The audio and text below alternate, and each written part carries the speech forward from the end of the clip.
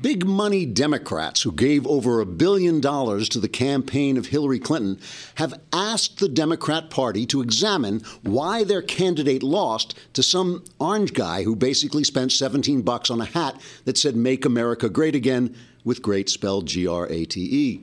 In response, the Democratic Party has prepared this exhaustive report. Quote, "After a searching moral inventory of ourselves and our own actions, we have determined that the reason Hillary Clinton lost the election had nothing to do with ourselves or our own actions. Clearly, the outcome was skewed when Vladimir Putin and an army of angry white men hacked into Hillary Clinton's private emails by using the dark Russian/white man technology of looking over her shoulder while she was using her cell phone. These emails gave voters the false impression that Hillary was actually who she was instead of who she was pretending to be. At this point, Julian Assange kidnapped John Podesta and forced him at gunpoint to become a cynical and corrupt agent of a Democrat machine that no longer cared about the good of the people, but only about consolidating and holding onto power. Podesta's emails were then smuggled to Russia, where Putin released his winged monkeys to distribute them among the populace, causing Hillary to release a loud screeching noise that turned out to be her normal speaking voice. Faced with the prospect of listening to that voice for 4 more years, voters apparently chose to vote for Trump rather than sticking knitting needles up their noses and swirling them around until they destroyed the hearing centers of their brains. At the very same time, FBI Director James Comey was transformed from a man of unshakable integrity who said Hillary was corrupt, but so what, into a sinister figure of evil who said Hillary was corrupt and he was going to investigate her. After extensive thought, we've determined that Comey is a stinky stinker who stinks so bad that stink should be renamed James Comey. All of this combined with the ugly forces of racism that caused people to vote for Barack Obama in 2 elections just so they could then vote for Trump and suddenly spring out of the voting booth and shout, "Ha ha, we tricked you by voting for Barack Obama when we were really racist all along. Also, we hate women." This proves that America is still a country where people won't accept a woman leader even after she spent literally decades preparing for public office by steeping herself in dishonesty and corruption. Also, the Electoral College is bad. Also, the dog ate our ballots. So all in all, there are many reasons that contributing $1 billion to the campaign of Hillary Clinton was pretty much the same as sticking the money in your ear and then lighting it on fire until your brain burned out. None of those reasons had to do with the fact that Hillary Clinton was a terrible candidate, her ideas were destructive, and her team was incompetent. In fact, forget we ever mentioned that. We'd erase it, but we're out of bleach bit. Trigger warning, I'm Andrew Klavan, and this is The Andrew Klavan Show. I feel hunky-dunky, life is tickety-boo.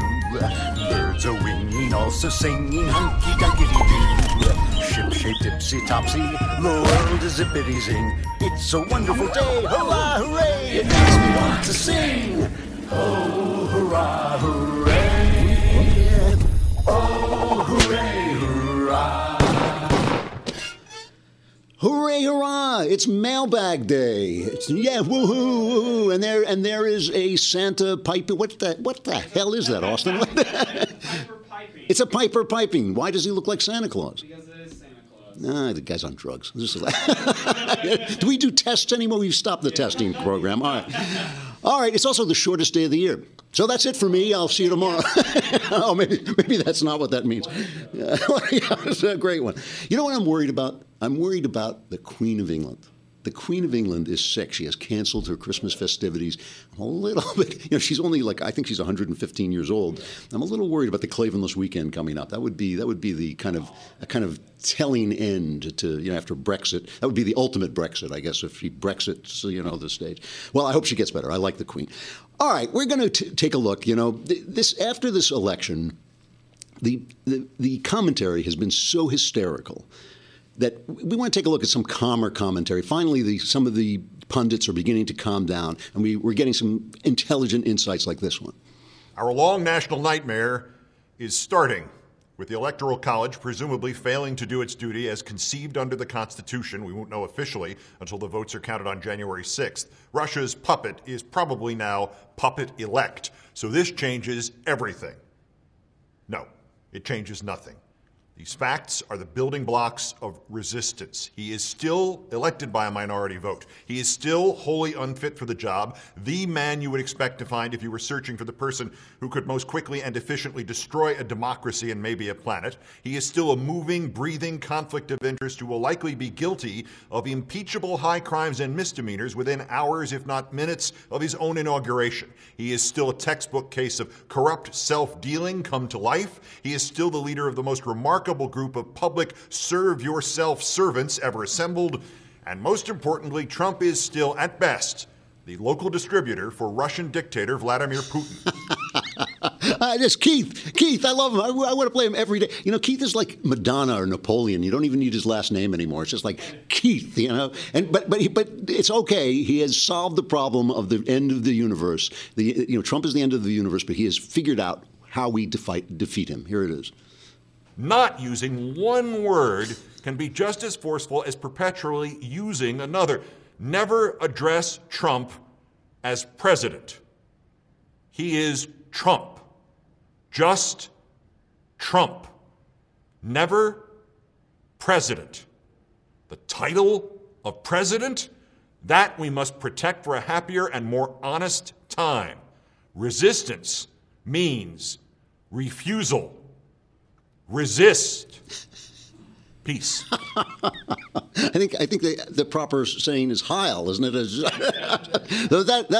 That'll be good. And this is great. The whole side has just been reduced to impotence. You know, and today on Twitter, I woke up and on Twitter, Jesus never existed was trending. Hashtag Jesus never. I could just see Jesus, Jesus be all like, ooh, they say I never existed on Twitter. Ooh, boo. It's a big problem. Anyway, I am getting to something here. I should have mentioned, I forgot to mention, on the mailbag, you can send in your questions live if you subscribe. The mailbag will come after we lose you on Facebook and YouTube, but if you subscribe, you can send in your questions live. We already have questions in the box, but we'll also take them live. Trump is actually bringing some people together in mutual hysteria. Our friend Glenn Beck, I love Glenn Beck, and Samantha Bee, who I can't even tolerate, sat down together and they had this charming discussion. It's cut 9. My audience is going to think that I am crazy for sitting down with you. My audience hates your guts. My audience hates your guts more. My audience would like to stab you relentlessly in the eye. Okay. My audience wants to kill me for normalizing a lunatic like yourself. Really? Yes. Really? Okay, now good for Glenn for sitting down to bring us all together, I guess. But, a website called Grabbian News, which is actually a pretty good, sort of aggregator of video and stuff. They put out a list, which is now on Drudge, of the 10 most mortifying media moments of the year. And I don't want to look at all of them, but I want to take a look, go back down memory lane, because some of them are incredibly instructive. And the first one is, in fact, Samantha Bee. This is like number 10 on their list of the mortifying media moments of the year. Here's Samantha Bee. Once you dust for fingerprints, it's pretty clear who ruined America. White people. Now, I don't want to mention who invented dusting for fingerprints or inventing things, but this is the big meme going on. I think it was Sinclair Lewis who said something, I'm quoting from memory, but he said something like, when fascism comes to America, it's going to come wrapped in a flag and bearing the cross. In other words, it's going to be this religious fascism. But in fact, when fascism comes to America, it's going to come wearing like a Christmas sweater and talking about evil white people. I mean, this is the kind of fascist reasoning that has become acceptable on the left. They have always been the bigots. The Democrat Party has always been the racist. And now they think they're going to solve all this by turning their racism against white people. And we saw that MTV video yesterday where they're telling white people how they should make resolutions to be better. My problem is this. Here is an actual white person who I don't like, Richard Spencer of the alt-right, this kind of Nazi point of view. Here he is talking about his view of white people. To be white is to be a striver, a crusader, an explorer, and a conqueror. We build, we produce, we go upward. And we recognize the central lie of American race relations. We don't exploit other groups. We We don't gain anything from their presence. They need us and not the other way around. Now, my problem with this white people meme that is now going through the media big time, and especially going through the youthful media, is they're the same people. They're the same as this clown. What is your argument against this clown if you're going to accept the premise of racism? His argument is that white people are better. Your argument is that other people are better. That's it. What are you going to do? Arm wrestle to decide that? Are you going to fight it out? I mean, if you're going to fight it out, you're going to find yourself outnumbered. That's one thing. But also, it's the whole logic that you're accepting. So this is one of the things that, looking back over the year, has been just an absolute boil on the face of the media, that they have accepted and allowed this concept that somehow racism is now okay as long as you turn it against the right people. It's never okay. It's the entire premise that's wrong. And if we don't ditch the premise, I know it's going to be unfair. I know people have been hurt by racism in the past it's never going to be made good. When we develop, the DeLorean technology to go back into the past and right those wrongs, we'll be able to solve that problem. Until then, we're stuck with the way it is, and the only way is to go forward in a new way. Another mortifying media moment from Grabien News was their coverage of Castro's death, and this was truly appalling. A declared socialist, he dramatically improved health care and literacy. Many saw positives: education and health care for all, racial integration. You see the medicine system they are very proud of. I'm quite certain that they're not celebrating his death in Cuba, as he brought health care. Even Castro's critics praise his advances in health care and in education. Considered, even to this day, the George Washington of his country. Fidel continued to promote leftist movements in Latin America, where he remained popular until his death. He was a romantic figure when he came into power. We American young high school kids and kids in those days rooted like mad for the guy. He will be remembered fondly. You see donkey carts alongside cars, trucks, and buses in downtown Havana because that's exactly what they'd rather have for transportation. And he was a voracious reader, very, very smart. He would be a figure that you'd look up to and say, God, this guy's great. They love those donkey carts in Cuba, man. It's like, you want a caddy or a donkey cart? Oh, nah, I think the donkey cart works for me, This is another crime the media has been committing through the year, and it's, of course, not just this year, but we're looking back over the mortifying moments of the media this year. The normalizing of this philosophy that is an evil per se. Communism, it doesn't matter. Anybody can do good things. Hitler can make the trains run on time. Mussolini can make the trains run on time. Hitler can revivify the German economy. It doesn't matter. If the form of leadership is evil per se, it doesn't matter what good comes of it. Also, the Cuban healthcare thing is a lie. The Cubans have a two-tier healthcare thing. If you're a major member of the Communist Party, you get good health care. Otherwise, you take your donkey cart,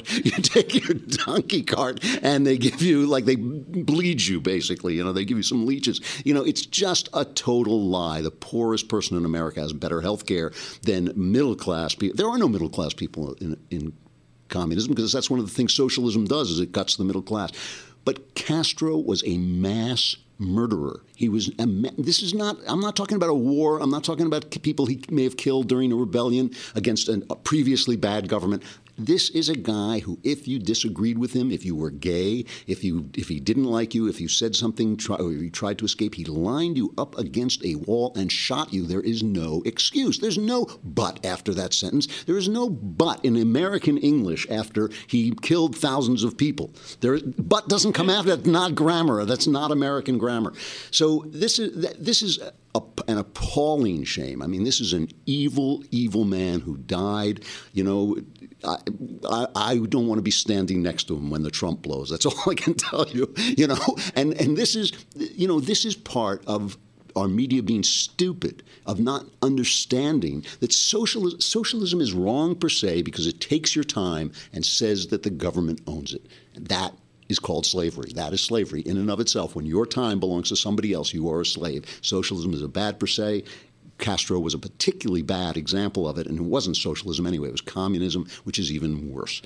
All right, we're gonna say goodbye. Pause here to say goodbye to our friends on Facebook and YouTube, which means if you just let this go away, you're going to miss the mailbag. And we're going to answer your questions. We will answer them live if you send them in while I'm talking. We will answer them if you have subscribed. You can send them in. The answers are going to change your life. And look at your life. Come on. All right, come on over to thedailywire.com and listen to the rest of the show.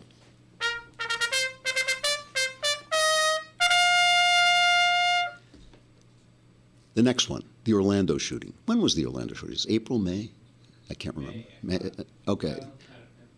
We all remember this. Muslim guy inspired by ISIS goes into an Orlando gay bar and slaughters people. Here is the media searching for answers, again from Grabien News. A lot of domestic terrorists we classify that do that. They're rooted in white hate movements. And so it could be that. But ISIS would do this to 100 million Americans if they could. But so would white nationalists. We're not getting to the core issue, which is how easy it is to get a gun. I mean, Florida happens to have the largest gun-owning population in the country and some of the most lax laws. Hillary Clinton has a very strong gun control program. Trump, he's tethered to the NRA. You know, we're having this debate about terrorism or domestic. Doesn't make any difference. Guns are really easy to get their hands on, and that's the debate that ought to be going on. What's breathing life into ISIS is this sense, this rhetoric that's coming from prominent politicians that confirms their view of the world. And clearly there's a place today in this dialogue for us to talk about the tone and temperament of our national leaders. And if we just understand that all of the hateful thoughts become hateful words, become hateful actions. All right. You know, I like the gun thing is my favorite because it makes it sound like the gun walked into the bar. You know, like an old joke. A gun walks into a bar and opens fire. You know, Norm Macdonald, the comedian, the wonderful comedian, said something like if Islamic terrorists set off a nuclear bomb, the terrible thing would be that the survivors would be angry at Muslim people, you know, would mistreat Muslim people. You know, this is another stain on our media is their inability to grasp They look at a killing like this caused by Islamic thinking, by Islamic philosophy, by, you know, let's call it Islamist philosophy and say at best it's a corruption of Islam. Let's hope it's a corruption. We can only pray and hope it's a corruption of Islam and not inherent in the philosophy. But let's even grant that. That's what this is about. It is on a spectrum with all the other terrorism happening all over the world. Every place right now where there is a war going on, every place on one side of that war is Islam. And I think if they don't deal with this, the guy, that guy who was saying, well, this is because they're reacting to mistreatment. They're reacting to mistreatment. No, they're not. These are full adult, grown-up people who are just as capable of acting out of their philosophy as you are of acting out of yours. And ignoring it is what makes it worse because it's gaslighting people. It makes people, you say to someone, who are you going to believe, me or your lying eyes? And ultimately people go crazy and they get angry. And that's why it's so powerful when Donald Trump sits there and screams Islamist terrorism over and over again. Yesterday, after the Berlin thing, he said, this is terrible. Islamics are killing Christians all over the world. Something has to be done. I thought, well, at least that's true. You know, he may have come out a little quick. It may be a little blunt, but it's true. And truth has a lot, is really a pretty powerful thing and actually will set you free. It's not the problem. All right. This I love. This was right after the Orlando shooting. There was a sit-in in Congress. Remember, the Democrats sat in because they weren't going to pass laws, contradicting the Second Amendment. This is the press coverage of that sit-in.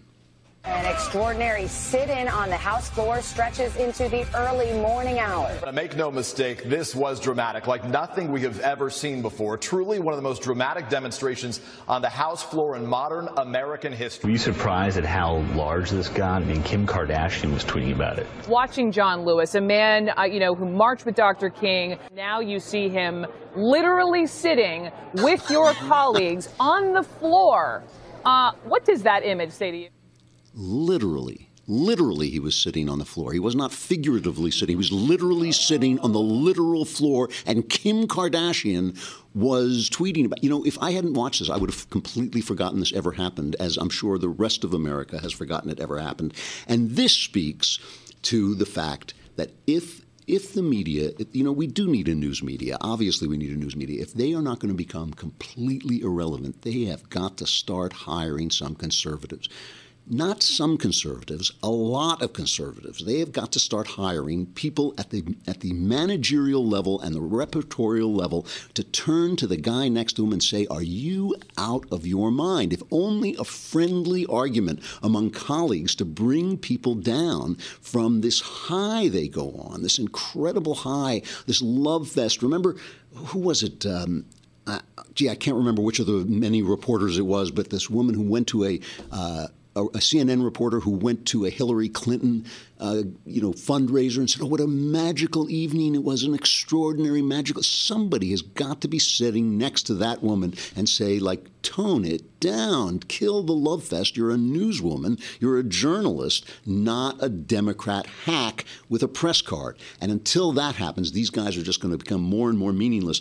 And believe me, if Donald Trump has a successful presidency, if he starts to revivify the economy and starts to spur growth, these guys are going to become the most irrelevant people in the country. They're going to be guys cleaning toilets in subways whose opinion means more than the commentators on CNN if they don't knock this crap out. Really true. All right, finally, we have to go to the predictions. Not quite finally. This is the penultimate one. We have to go to the predictions that were made during the elections.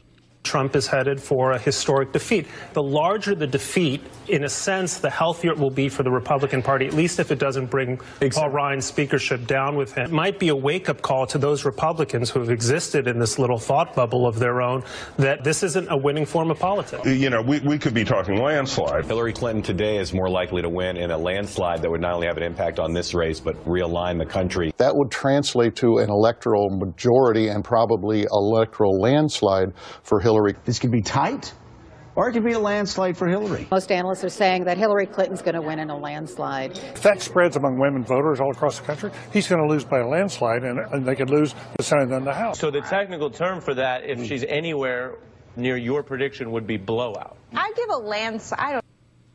It's a landslide, yeah. Landslide. Here is Daniel Johnson of London's Standpoint magazine writing a book review in the Wall Street Journal. Here's how his book review begins, because it's not just about Donald Trump. It's not just about this election. He's talking about the public intellectual. And that's what I think everybody can sort of everybody who talks for a living can sort of fall into that category, the public intellectual. He says, in the 20 years or so since the term public intellectual became current, the members of this self-appointed club seem to have learned nothing from their failure to predict the collapse of communism or make sense of its aftermath. They didn't see 9/11 coming, nor the 2008 financial crash, nor the Arab Spring. In the past 2 years, they missed the emergence of Islamic State, Russia's annexation of Crimea, and most recently, Brexit and the victory of Donald Trump. All these people that we're watching, all these newsmen, all these thinking people, these talking people, they have missed every important event of the last 20 years. They have not seen it coming. And there's always one guy who maybe stumbled on it, but that didn't mean he knew what was going on. Sometimes people just get it right by accident. My only point is that a little bit of humility as we go into a new administration would suit us all. A little bit of let's see what happens. Let's find out what happens. Not like this is what's going to happen. When you've been wrong and wrong and wrong, the thing to do is stop making predictions and start watching and listening and seeing what happens next. And that, I think, is something we owe not to Donald Trump. We don't owe anything to Donald Trump, but to the people who elected him. I think we owe to them the fact that we didn't hear their voices. We didn't know they were coming. We didn't see what they were talking about. We didn't understand what they wanted. We didn't understand how important they were, how many of them there were. Now it's time to listen. It's time to listen and see what happens next. And let me finally end up this roundup of the year in stupid news with the most important story of the news. And this, of course, we all know broke Ben Shapiro's heart, and many of us here were in mourning for several days, the death of Harambe. Remember this, the death of Harambe. I think we all remember what happened. Child jumped into the cage with Harambe, whatever it is. What do you call it? The installation with Harambe, and Harambe had to be shot to save the child. But I think we just want to remember it in song. Here is a song dedicated to Harambe, which I think is actually a serious song.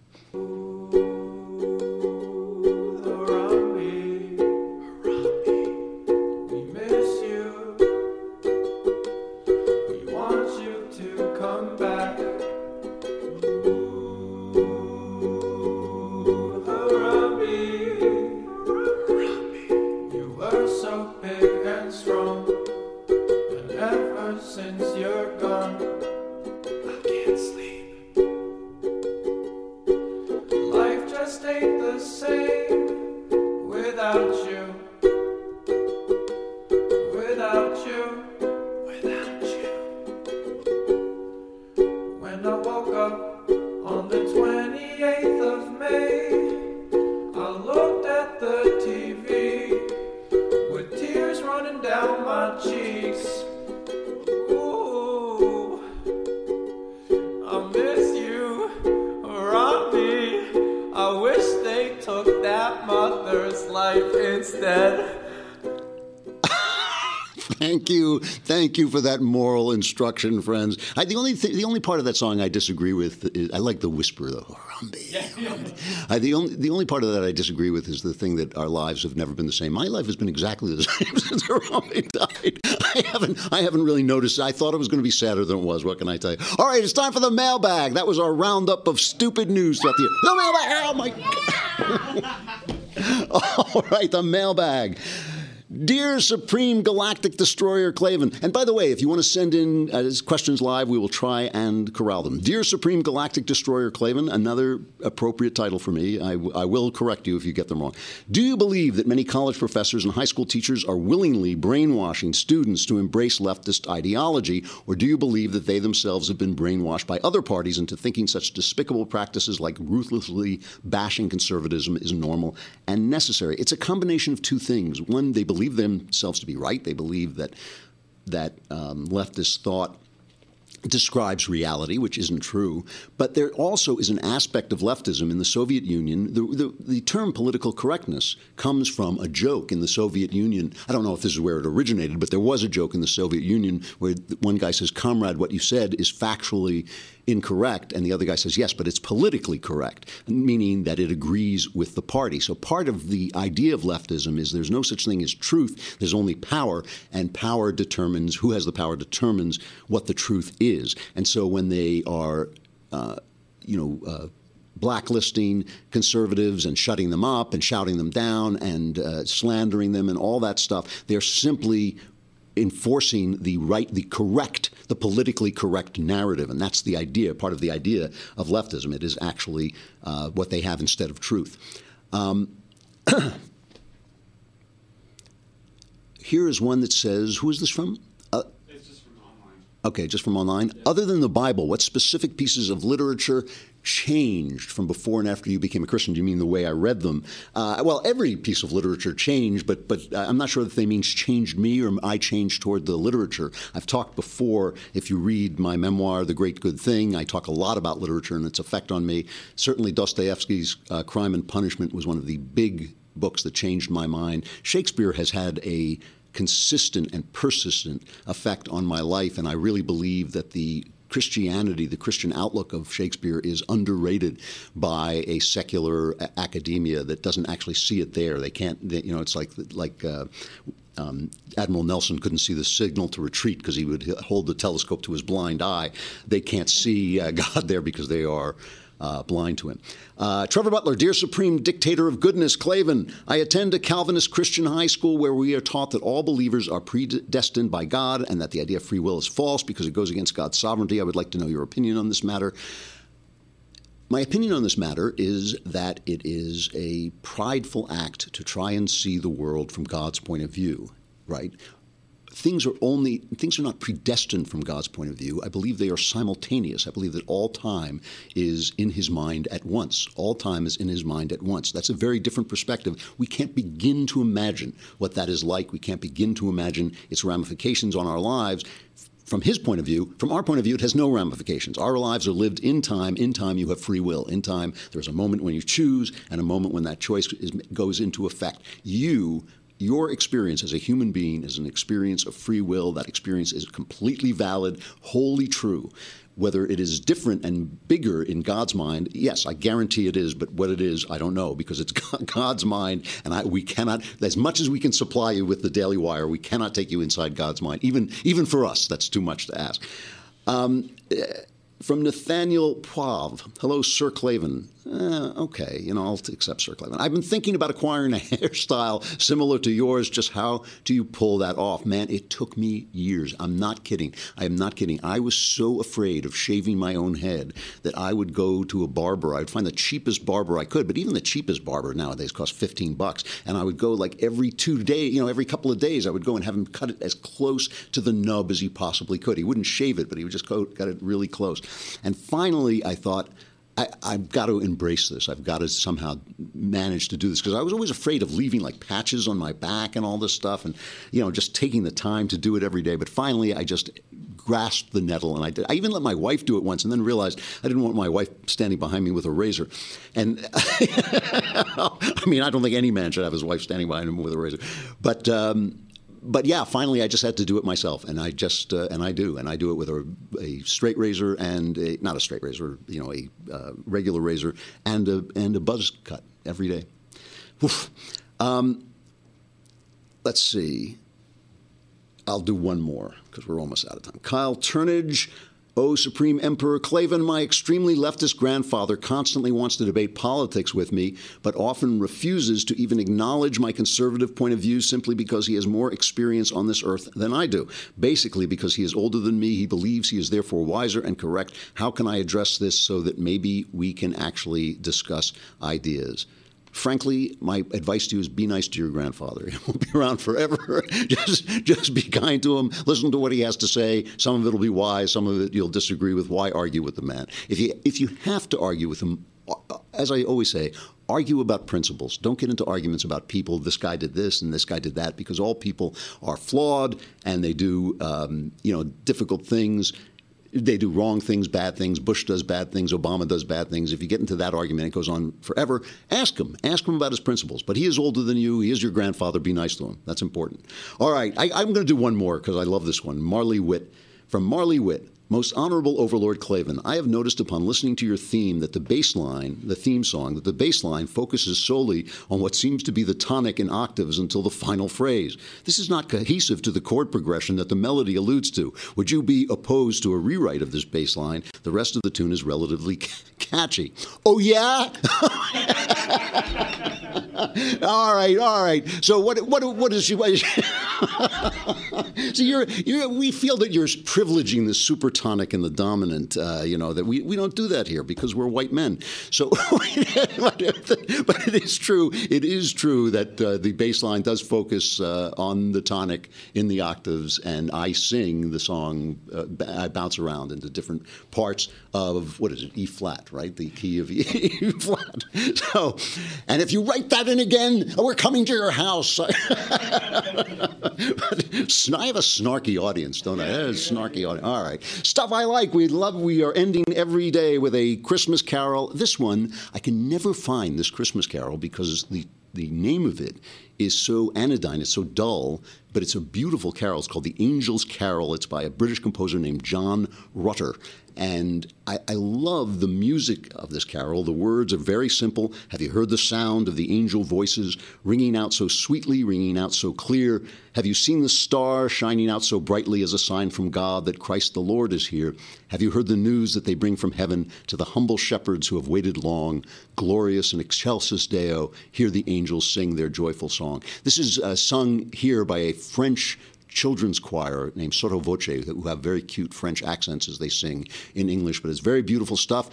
Last day before the Klavanless holiday begins is tomorrow. Do not miss it. It is all you will have to keep you going through the next week. I'm Andrew Klavan. This is the Andrew Klavan Show. We will be back to close out the year tomorrow. Here is the Angel's Carol.